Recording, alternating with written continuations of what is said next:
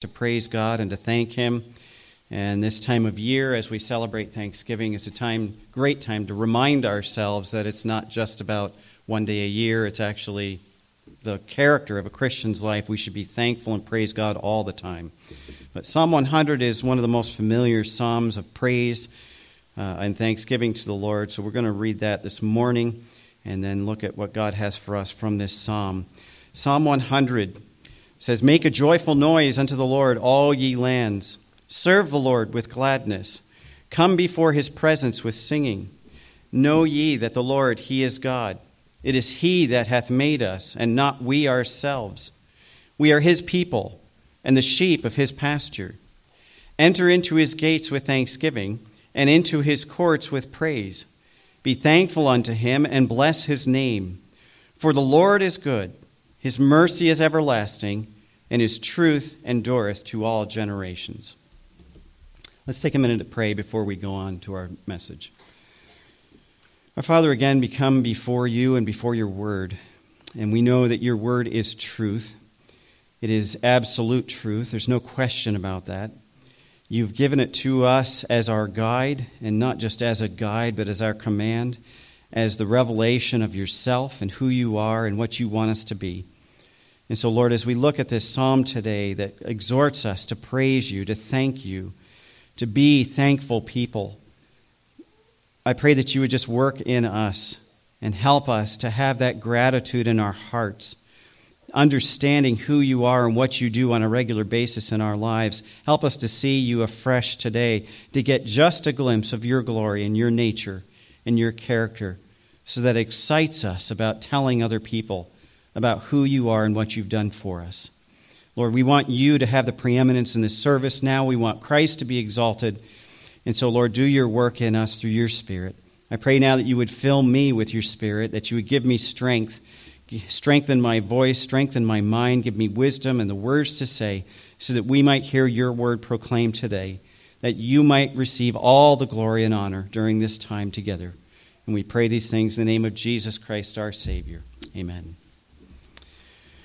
You're probably familiar with Psalm 100. Most of us, if we went to Sunday school as a kid, we had to learn it. I remember memorizing this psalm, I think, when I was in about second grade. And the problem with a familiar psalm like this is we become so familiar that we stop paying attention to what it actually really says. We just rattle it off, and the words become words, and we get it done, and we go, "See, I did it again." Or, "Yeah, I know that psalm." But we don't often enough take time to just think about what these passages tell us. And Psalm 100 is a great passage to exhort us and to encourage us about our praise and our thanksgiving to the Lord. Now, I don't usually start with the note at the beginning of the psalm, but if you have a Bible that has the note, it says a psalm of praise right before the psalm starts. And David wrote this. Because he's describing this, he's saying this is a psalm of praise. And these were psalms that the people of Israel sang as songs and also prayed as prayers. Okay, so this one specifically is a psalm of praise to God. Praise means to single out a person in order to commend them for some good qualities they have or good things that they have done. Now, we can't just look at this and say it's a psalm of praise generally. This is specifically a psalm of praise to God. The whole Bible is a psalm of praise to God, if you want to look at it that way. But this psalm specifically exhorts us to praise God. And so the psalmist makes this note right here at the beginning to make sure we understand very clearly as we read it or as we sing it or as we memorize or as we think about it, that we need to have the right heart attitude and the right dynamic as we enter into praise of our Lord and Savior and of our Father, the Lord, of our Father God in heaven. Okay? And that's why he begins with this note, a psalm of praise, because he gives us the right attitude, the right dynamic, and then the first verse tells us how we're to respond in praise to God. And in verse 1 he says, "Make a joyful noise unto the Lord, all ye lands." If we're going to praise the Lord, we have to make a joyful noise. Now, I'm not saying you have to go around shouting and screaming and jumping up and down and clapping your hands and praising God all the time. There's nothing wrong with that. Okay, I think we need a little bit more of that in our lives to help us to understand God's goodness. But the psalmist says, shout joyfully to the Lord, all ye lands, or actually what it says in the Hebrew is all the earth. You cannot praise God and never say anything out loud. It's impossible. Now, you might say, well, I can praise God in my heart. Sure, we should have a heart of praise and thanksgiving, but if that's true, it will come out. And the psalmist here says, make a joyful noise. A noise has to be sound. And so we have to make the sound of a joyful noise to the Lord. It's a public proclamation of God's goodness and glory. This word noise literally means a loud shout.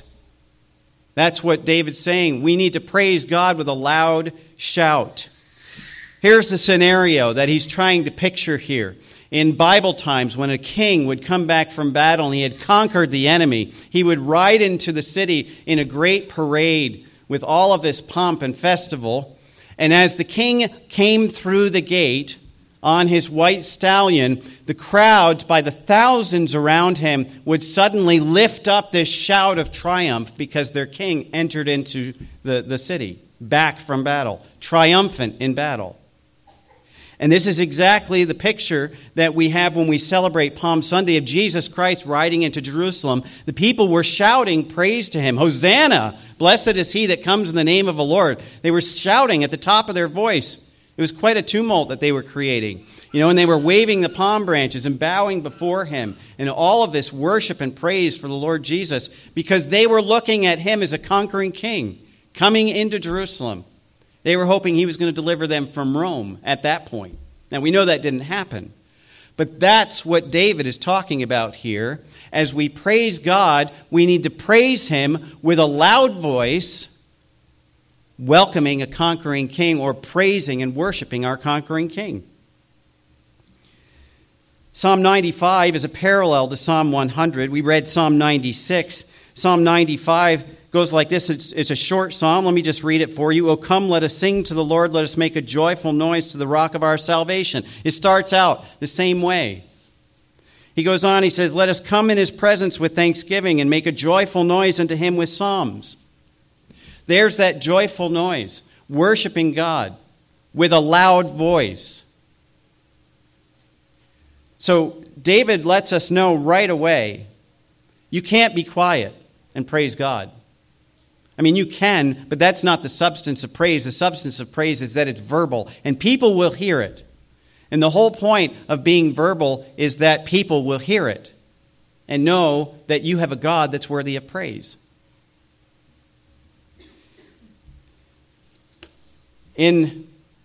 So David says, we are to worship our God as a conquering king. In Philippians chapter 2, we're told that every knee will eventually bow before the Lord Jesus Christ.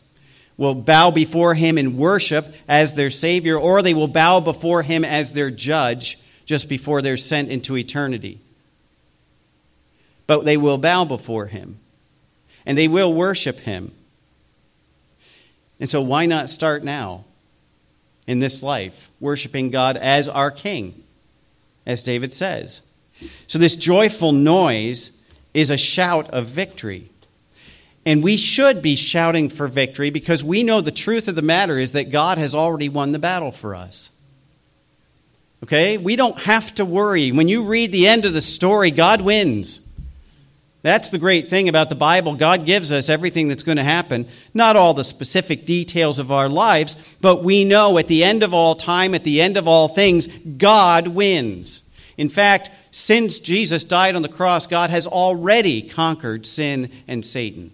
He's already won that battle. And so we're not bound in sin anymore if we trust him as Savior. That battle has been won in Jesus Christ, and therefore we have something to shout praise to God about. God has already won the battle for us. And that's why David says, shout with joy to the Lord. There's no earthly ruler that can take away from us what we have in Jesus Christ as his children, as his disciples, as his followers. And what we have in Jesus Christ is worth infinitely more than anything that we can have on this earth. We can't lose that. We can lose everything that we gain on this earth. It's all going to burn up someday. But we're not going to lose what we have in Jesus Christ, ever. It is secure in him. Wicked men may seek to destroy the fabric of this nation by shredding the Constitution. They may try to take away all of our rights and freedoms as defined in our Bill of Rights here in America. But they cannot touch the promises of God that he's given us in his word. This is an indestructible document. It is the word of God that will last forever, the Bible tells us. And so what we have, according to God's promises, can never be destroyed and can be never taken away from us. And that's something to shout with joy about. We praise God because he's already won the battle. We already have the victory. We are overcomers. We are more than conquerors through him who loved us. And so God's won the battle. Therefore, as the psalmist says, we should be shouting with praise to the Lord because we're on the Lord's side and nobody can defeat him and nothing bad will happen to us if we trust in the Lord. Now, we may look at our circumstances and say, well, that's not true. Look at my life, all this stuff going on. Romans 8:28, and you've heard me say this over and over because it's a key to understanding God's working in our life. We know that all things work together for good to them that love God, to them who are the called according to his purpose. We know it. It is an absolute. It is not a suggestion. It is a promise that God will work everything for our good. And nobody can change that. They may try. They may try to harm us. They may try to dissuade us from the truth of God, but nobody can change the fact that God has a good plan for our lives, and he will work all things for our good if we love him and if we trust him. The problem is we don't want to see it God's way. We want to look at it our way. And we say, oh, that's not good. That's no good. But God's already got a great plan for us. He's won the battle for us. He's given us promises that will never fail, and that's something to shout for joy about. And so the psalmist starts, and he says, shout for joy. Make a joyful noise to the Lord, all the earth. And then in verse 2 he goes on, he says, serve the Lord with gladness. Come before his presence with singing. The word serve here is the word for work. We are to work for the Lord. It's manual labor, toil. Okay? And he says, serve the Lord with gladness. Do your work with gladness as to the Lord. That's what the psalmist says. And it's echoed in the New Testament in Ephesians chapter 6. Paul says the same thing in verses 5 through 7. Servants, be obedient to them that are your masters according to the flesh, with fear and trembling and singleness of your heart, as unto Christ. Not with eye service as men pleasers, but as the servants of Christ, doing the will of God from the heart, with good will doing service as to the Lord, not unto men. Everything we do in our work on this earth is for God. It is our service to the Lord. Now, it doesn't matter if we're emptying trash cans or riding a garbage truck or working in a steel factory or you name it. Whatever your job is, God has called you to that purpose, and you are doing that work for him. So this isn't just talking about ministry in the church and serving one another in love. We're supposed to do that, yeah. But this is talking about anything you do. Everything we do is service to God. And he says, serve the Lord what? How? With gladness. Now, I'm going to assume that all of us are good Christians, so none of us wake up on Monday morning and go, oh, it's Monday. Right? I'm not going to take a poll about how many people hate Mondays. All right, I love Mondays. I love every day. Forgive me, the Lord, for lying, because I try to love every day. I fail in that. And I think we all do. Right? At the top of our bulletin, it says, this is the day, or I'm sorry, I was glad when they said to me, let's go into the house of the Lord. This is the day that we gather together, and we're all happy, hopefully, to be here, but we should be glad the rest of the week as well. You know, this is the day the Lord hath made. Let us rejoice and be glad in it. God has a purpose for us to wake up every single day. If he didn't, we wouldn't wake up. And so as we wake up every morning, we should face the day with gladness. We should face our work with gladness, because that's what God has called us to. That is our ministry. Even if it's in a secular field, working with unsaved people, that is our ministry. And the psalmist says, serve the Lord with gladness. Colossians chapter 3, verses 22 to 24, Paul again says, "Servants, obey in all things your masters according to the flesh." By the way, that would apply to your boss as well, okay? And he says, "Not with eye service as men pleasers, but in singleness of heart, fearing God. And whatever you do, do it heartily as to the Lord and not unto men." And then he goes on, "Knowing that of the Lord you shall receive the reward of the inheritance, for you serve the Lord Jesus Christ." That's who our master is. No matter who our boss is on this earth, we are serving the Lord Jesus Christ. And as his servants, the psalmist says we need to serve him with gladness. I mean, we have the privilege of serving the Lord. It's not a duty, it's a privilege. So we should approach it with gladness. No matter what we do, serve the Lord with gladness. Remember the old saying, if you really love what you do, then you'll never have to work a day in your life, right? That's what the Christian life should be, really. We love the Lord we serve. We love what he's called us to. We never really have to work. And he tells us in Matthew, "Come unto me, all ye that labor and are heavy laden, and I will give you rest." Okay, his work. And he goes on, he says, "My yoke is easy, my burden is light." We have work that we have to do for Christ, but in Christ, it's a joyful work. And really, it's not work at all because we're serving our Lord. And so the psalmist says, we are to serve the Lord with gladness. And if we serve the Lord with gladness, I think we'd be a lot more thankful for the opportunities we have to work and the days we have to serve, and just the fact that we can get up and out of bed and get to where we have to work and do those things that God has called us to. We can do it with gladness because God's in control. God's given us the strength. God's called us to his purpose, and we are serving him. He goes on in verse 2, "Come before his presence with singing." As we come into his presence, what does that mean? Well, obviously, we're in God's presence together today, but God is everywhere. He's all present. And so we are always in God's presence. He's promised to never leave us or forsake us. So we're always in God's presence. But when we come into his presence, it's when we acknowledge his presence.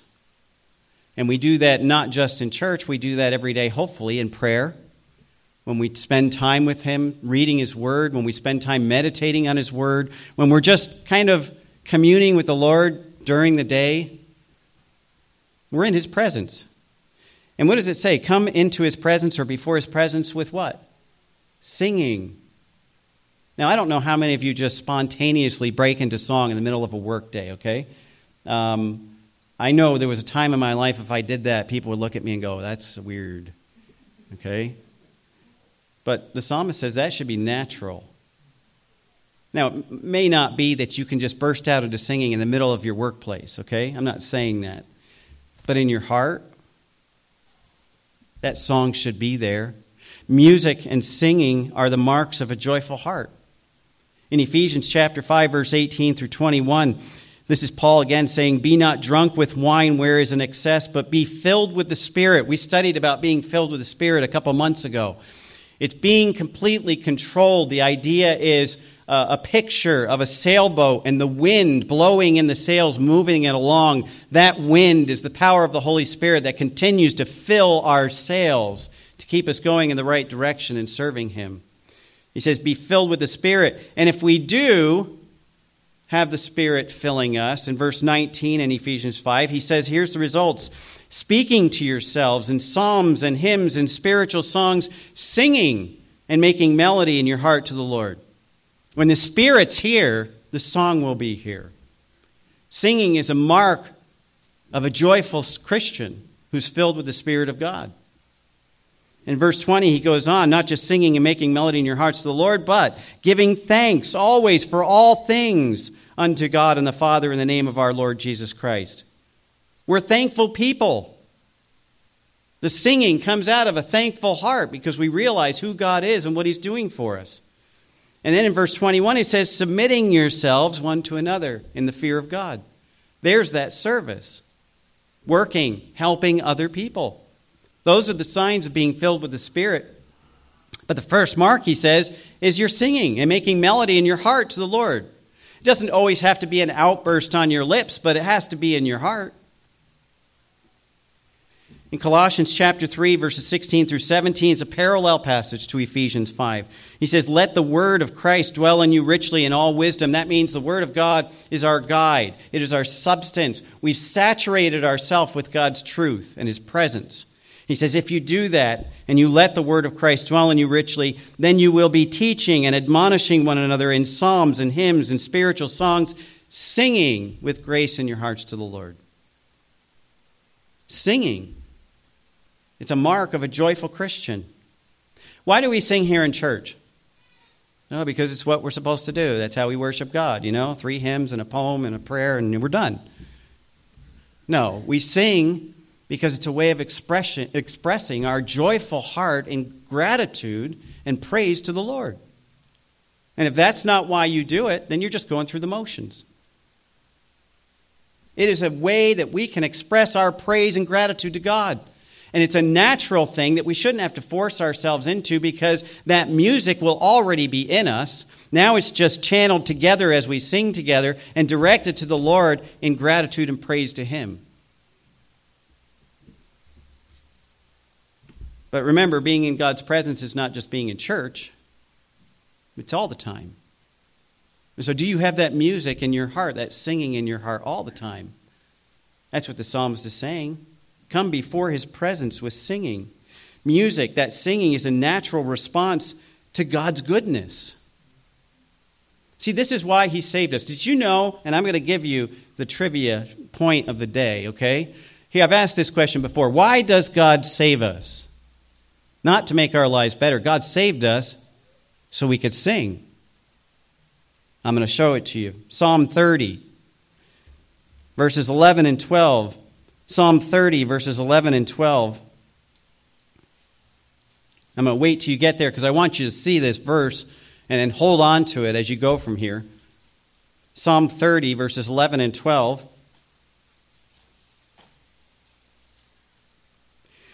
The psalmist says, Thou hast turned for me my mourning into dancing. The mourning means sorrowing. And so it's turned into joyful dancing. Thou hast put off my sackcloth and girded me with what? Gladness. There's that glad spirit. To the end, here's the purpose why God has delivered us, has saved us. To the end that my glory may what? Sing praise to thee. God saves us so that we can praise him. Now, I think we all agree, and I'm going to finish that verse in a second, but I think we all can agree that the Bible teaches that our sole purpose on this earth, when it comes down to it, the base factor is we have to give glory to God. In everything we do, glorify the Lord. Okay? We all agree on that. How do we do that? Here's one way. That my glory may sing praise to thee, the psalmist says. We give God glory by singing his praise. And look at the next phrase. And not be silent. You cannot be a silent Christian. The Lord wants us to sing his praise, to exclaim and proclaim to other people his goodness. And he goes on, he says, O Lord my God, I will give thanks to thee forever. The singing, the music, the praise to God should be a natural outpouring of our understanding of God's goodness to us. We shouldn't be able to help it. We're to come before his presence with singing. And then the psalmist in verse 3 in Psalm 100, he goes on. He says, Know ye that the Lord, he is God. It is he that hath made us, and not we ourselves. We are his people and the sheep of his pasture. What causes us to be glad? What causes us to be joyful? What causes that singing to come out of us? This fact right here. Verse 3. We are to know what? That the Lord is God. He's in control. He's not going to take a break. He's not going to go on vacation. He's not going to forget about us. God is God. That is our Lord. And he's not a God. He is the God. The only one, Almighty, creator of heaven and earth. The one who sets up kings and kingdoms and puts down kings and kingdoms. He's the one that's in control of everything, orchestrating the choices, the actions of all people, even wicked people, to bring about his desired result and fulfill his plan. That's the God we're talking about. That's the God we serve. That's the God who is God, who rules and reigns over all the earth. And that's the God that is our creator. He goes on, he says, know that the Lord, he is God, and it's that God that made us. We belong to him. We are his creation. And so he cares about each and every one of us. He will take care of each and every one of us. He will meet all of our needs. He reigns on the just and the unjust. He gives food to the just and the unjust. He takes care of his creation. And the psalmist reminds us of that. We should sing because we have the God of heaven as our God, and we belong to him. He's the one that made us, and not we ourselves. He goes on, he says, we are his people and the sheep of his pasture. I want to share with you just an illustration. Earlier in my life, I had the opportunity, the privilege really, of teaching to special needs students for 7 years. And I had all kinds of different handicaps represented. Some of these kids were multiply handicapped, mentally and physically. Some of them, I mean, you look at them and you think they could hardly function. Didn't seem like anything was even getting in. But what we tried to teach every single one of those kids was the truth that God gives us in his word. And that is, God has made you specifically and specially as you are for a specific purpose. And as such, you have everything that you need to fulfill God's will for your life. You don't need anything else. God has given you everything you need to fulfill what God wants you to do in your life. Now, these were handicapped kids. But I'll tell you what, when they finally were able to get a hold of that truth, it changed their lives. I never saw a kid who would understand that. And all of a sudden they realize, I don't need anything else. God's made me exactly the way I should be. And God's going to help me do whatever I need to do. And I can do whatever God wants me to do now. That principle changed their whole perspective. And that principle will change our whole perspective on life as well, because God has made us perfectly the way he wants us to be in order to accomplish the job he has for us in our life. We don't need anything else. We don't need to be different. We are what God made us, and everything is available to us from God to accomplish what he wants us to accomplish. He says, he hath made us. God made us exactly the way he wanted us to be. We didn't choose to make ourselves. We didn't choose to be what we are. We didn't choose our parents or our family or our circumstances. God chose all that for us because he knew it was perfectly right, and that's exactly what we needed for us to learn what he wanted to teach us and for us to accomplish what he wanted us to do. God has made us, and he's put us in exactly the right place, with exactly the right skills and abilities to accomplish his will for our lives. That's something to praise the Lord about.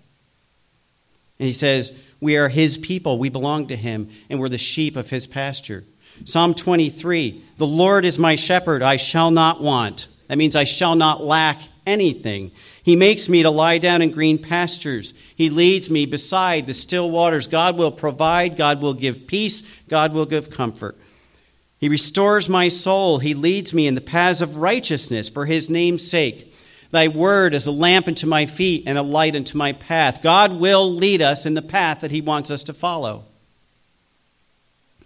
Yea, though I walk through the valley of the shadow of death, I will fear no evil. I think that's really relevant for us in these later days, in the circumstances of our life and the circumstances of the world around us. But he says, even though I walk through the valley of the shadow of death, I will fear no evil. Why? For thou art with me. Thy rod and thy staff, they comfort me. Not just protection for us, but the rod and the staff were used for chastisement too. to help us to learn those lessons God wants us to learn. He goes on in verse 5, Thou preparest a table before me in the presence of mine enemies. Thou anointest my head with oil, my cup runneth over. God puts us in the house of royalty. He serves us with his own cup, and he blesses us with abundance to the point that we can't contain it all. My cup runneth over. And he finishes that psalm about our good shepherd. Surely goodness and mercy shall follow me all the days of my life, and I shall dwell in the house of the Lord forever. That's encouraging. We have a shepherd who watches out for us, who cares for us, who loves us, who's going to give us everything we need. He will protect us, and he will chastise us when we need it. He is a great shepherd. And in Psalm 100, he says, we're his sheep. He goes on in Psalm 100, verse 4, Enter into his gates with thanksgiving and into his courts with praise. Be thankful unto him and bless his name. Think about all of the things he just told us about the God that we have, the God that we serve, the God that loves us, that takes care of us, our good shepherd who leads us and guides us. And he says, this is the shepherd, this is the God that we enter into his gates with what? Thanksgiving. Thanksgiving. And into his courts with praise. And he repeats it, be thankful unto him and bless his name. The picture here that the psalmist in Psalm 100 is giving is actually something that happened in the camp of Israel. When all the children of Israel were called to worship and they would come into the tabernacle, they would actually come by tribes and they would march in these long lines, literally by families. And it wasn't just walking along, talking about the day, talking about the weather, talking about the day's football game that was going to happen later, or, the latest manna recipe that I tried, and you got to try this. That's not what they talked about when they were on their way to the tabernacle to worship. Literally, the children of Israel, as they walked toward the temple or the tabernacle to worship, they would sing praises to God. They would sing psalms like this together. And so when he says, enter into his gates with thanksgiving, literally the picture was all of these millions of people coming to worship at God's house, singing his praise as they entered in. And that's the picture of our worship. I mean, what is on our minds? Not just when we come to church, but when we enter our day. Is it thanksgiving and praise to God, or is it all the worries about things that I have to get done, and this is going wrong? And our day should start with thanksgiving. Everything we do should start with thanksgiving. And especially as we worship the Lord, it should start with thanksgiving. Because God is a good God. He says, enter into his courts with praise, or with thanksgiving, and into his courts with praise. When we come together as God's people, our conversation should be dominated by the goodness of God and thanksgiving and praise to him. I had a discussion with somebody not that long ago about fellowship. Fellowship is not getting together and enjoying each other and having a good time and talking about the weather and the game and the things that are happening at home and all of the rest of it. There's nothing wrong with that. I mean, we should do that. But fellowship starts when the Lord enters the conversation, when he's the focus of everything that we do. There's fellowship. Because it's only in Christ that we are bound together. That's what brings us together. And if we leave Christ out of the conversation, then we've just ignored the very purpose for which he brought us together. Fellowship is about praising and thanking the Lord. I had a teacher in college. His name was Dr. Gilbert Fremont. He was known for his praise for God. Every class he would walk in and he would say, praise the Lord, let's begin. And he'd pray and then we'd start class. And I was in his class the semester that I broke my finger on my writing hand. And so I went to him and I was going to explain, I broke my index finger. I couldn't write. I said I was going to try to explain, I broke my finger. It may be hard for me to be able to get all the work done that I have to get done this week. And so I went in and I started saying to him, Dr. Fremont, I just wanted to let you know that I broke my finger, and I said, and he interrupted me and said, praise the Lord. I was like, praise the Lord that I broke my finger. Okay? I thought maybe he didn't hear me correctly. So I started again, and I said, no, Dr. Fremont, I just wanted to let you know I broke my finger, and I'm not going to be able to do the work. He said, isn't God good? And I said, well, yeah, he is, but I'm trying to explain this to you. And he says, God is good. And I just stood there for a second. And he said, how else would you have the opportunity to learn to write with your other hand? Not everybody gets that opportunity. He says, now you can be ambidextrous. Praise God.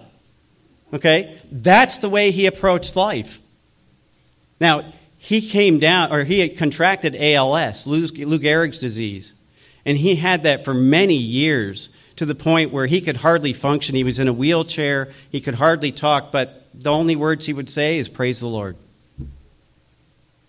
That's the attitude that the psalmist is conveying to us. When we look at life, when we come into the presence of God, it should be all about thanksgiving to our Lord and praise to God for his goodness.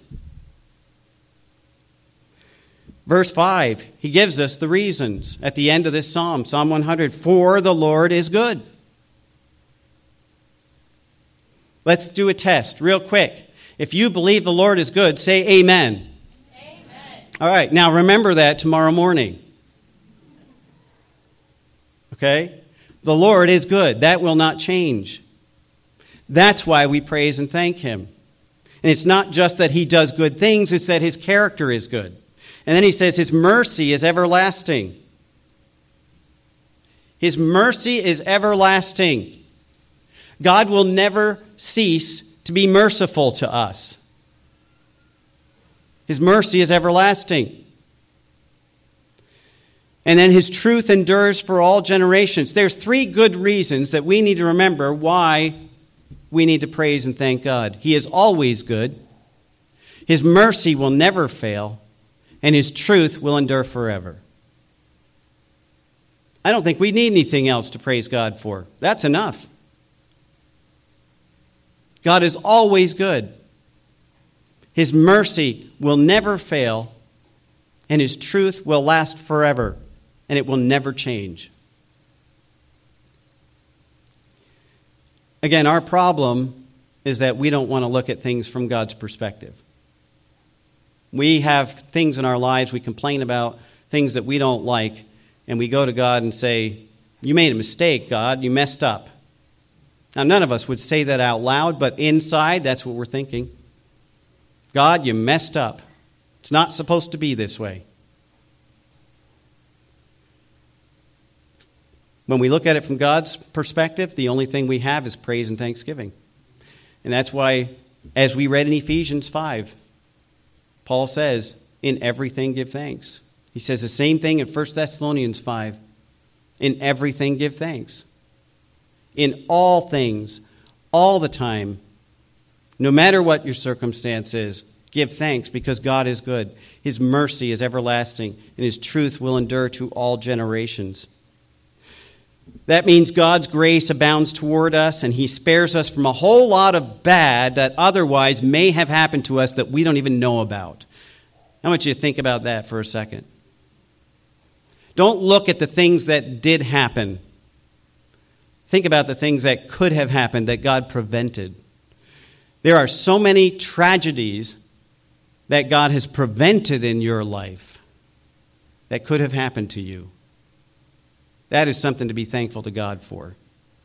So instead of dwelling on all the little things that go wrong in your day, thank God for all the major catastrophes that didn't happen.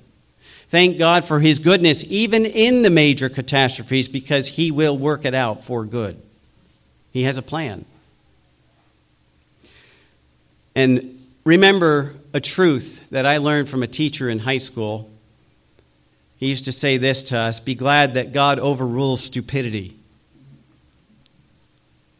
That applies to all of us. God protects us from ourselves and our own stupid more times than we realize. Psalm chapter 30, I read from this before, but verses 2 through 4. O Lord my God, I cried to you for help, you healed me. O Lord, you have brought my soul up from hell, you have kept me alive, that I would not go down into the pit. Sing praise to the Lord, you his godly ones, and give thanks to his holy name. God's goodness is greater than anything that we can imagine. His mercy will never fail, and his truth is the same today as it was when he first gave it. That will not change. We can rely on that as absolute. And we have a national holiday coming up on Thursday called Thanksgiving. Originally, it was intended for us to set aside the demands of everyday life, to spend the day thinking about and praising God for good things, for thanking him for the things he's done for us. I think people have lost the sense of that. Now it's just a day of football, a day to stuff ourselves, a day to relax and do nothing. And we've lost the thankful attitude.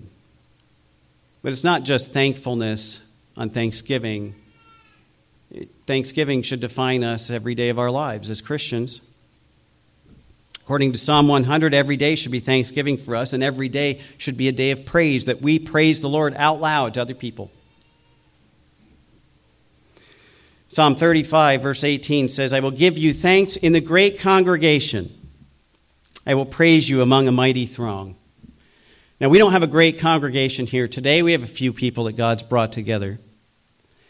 But if we're going to be faithful to what God has called us to do, we need to praise God in the great congregation, in the small congregation.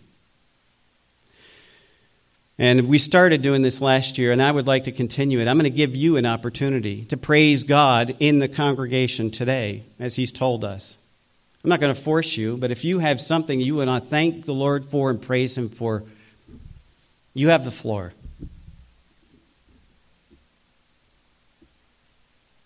Nobody has a praise. Everybody's too nervous.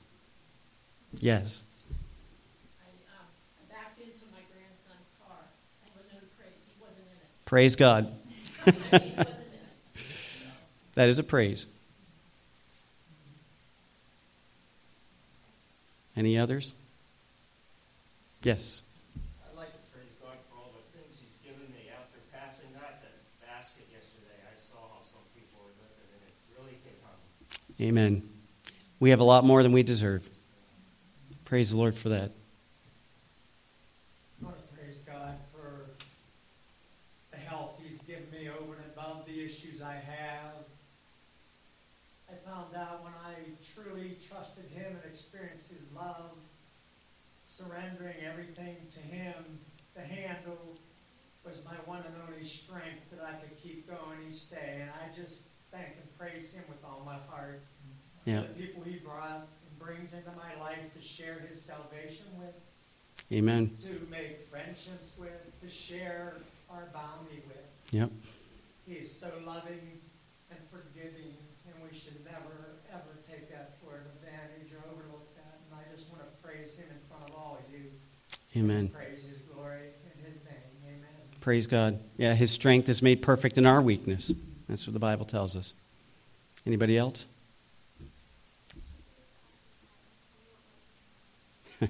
Praise God for trials, she said. James and 1 Peter tell us that. Don't be surprised when they come, but rejoice. Anybody else? Yes.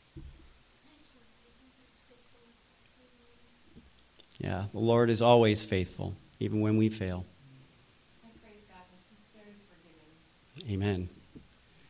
Yeah, I am very thankful for that. David? You're pointing about how God's prevented so much evil. And you think, wow, I know I'd be a lot worse to talk about, and I probably would want to know you guys that you were a lot worse to talk about. Who knows? We may all be murderers, without God. Yeah. And certainly this is what we think is really terrible living. And so just for that we can bear it now. Yeah. Praise the Lord. Anybody else? Chad? Yeah, I am.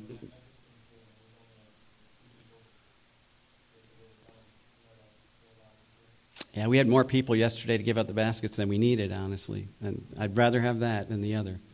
Praise God for his faithfulness in that way. Anybody else? Yes, sir. God, praise the Lord for godly family, for my children, my grandchildren, all know the Lord. Amen. I had a friend a few years ago had a saying. He would say, God is good all the time. Yes. All the time, God is good. That is true. We need to remember that. George? I just want to thank God for this book He has given us. Absolutely. The blessing, without it, where would we be? Yeah, we'd be lost. We're like the world out there that doesn't pay any attention to it. Right. But He gives us the guidance, He teaches us, He, the light of Christ, has Christ with us, many things in there that we can learn and understand. It betters our life and gives us a relationship with Him personally. Mm-hmm. And we praise God for that. Amen.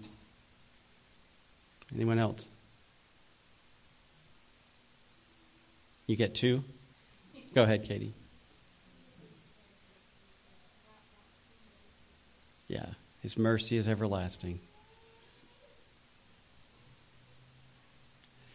Yes. I was just recently thinking and reflecting about God bringing me to happen and finding her and other people I love. I wouldn't be here without his direction. It's just neat to see how he's working little things to bring us where I'm at. My grandpa often told a story about how God brought him to his house, and there's so many hundreds of things. He lists about 10 things that didn't happen just this way. He didn't break his arm. Mm-hmm. He would have never met her. He would have been this other tragedy, and how it was far better this happened. Absolutely. Yeah. On that note, I am very thankful for family, including church family. Yeah. They are family.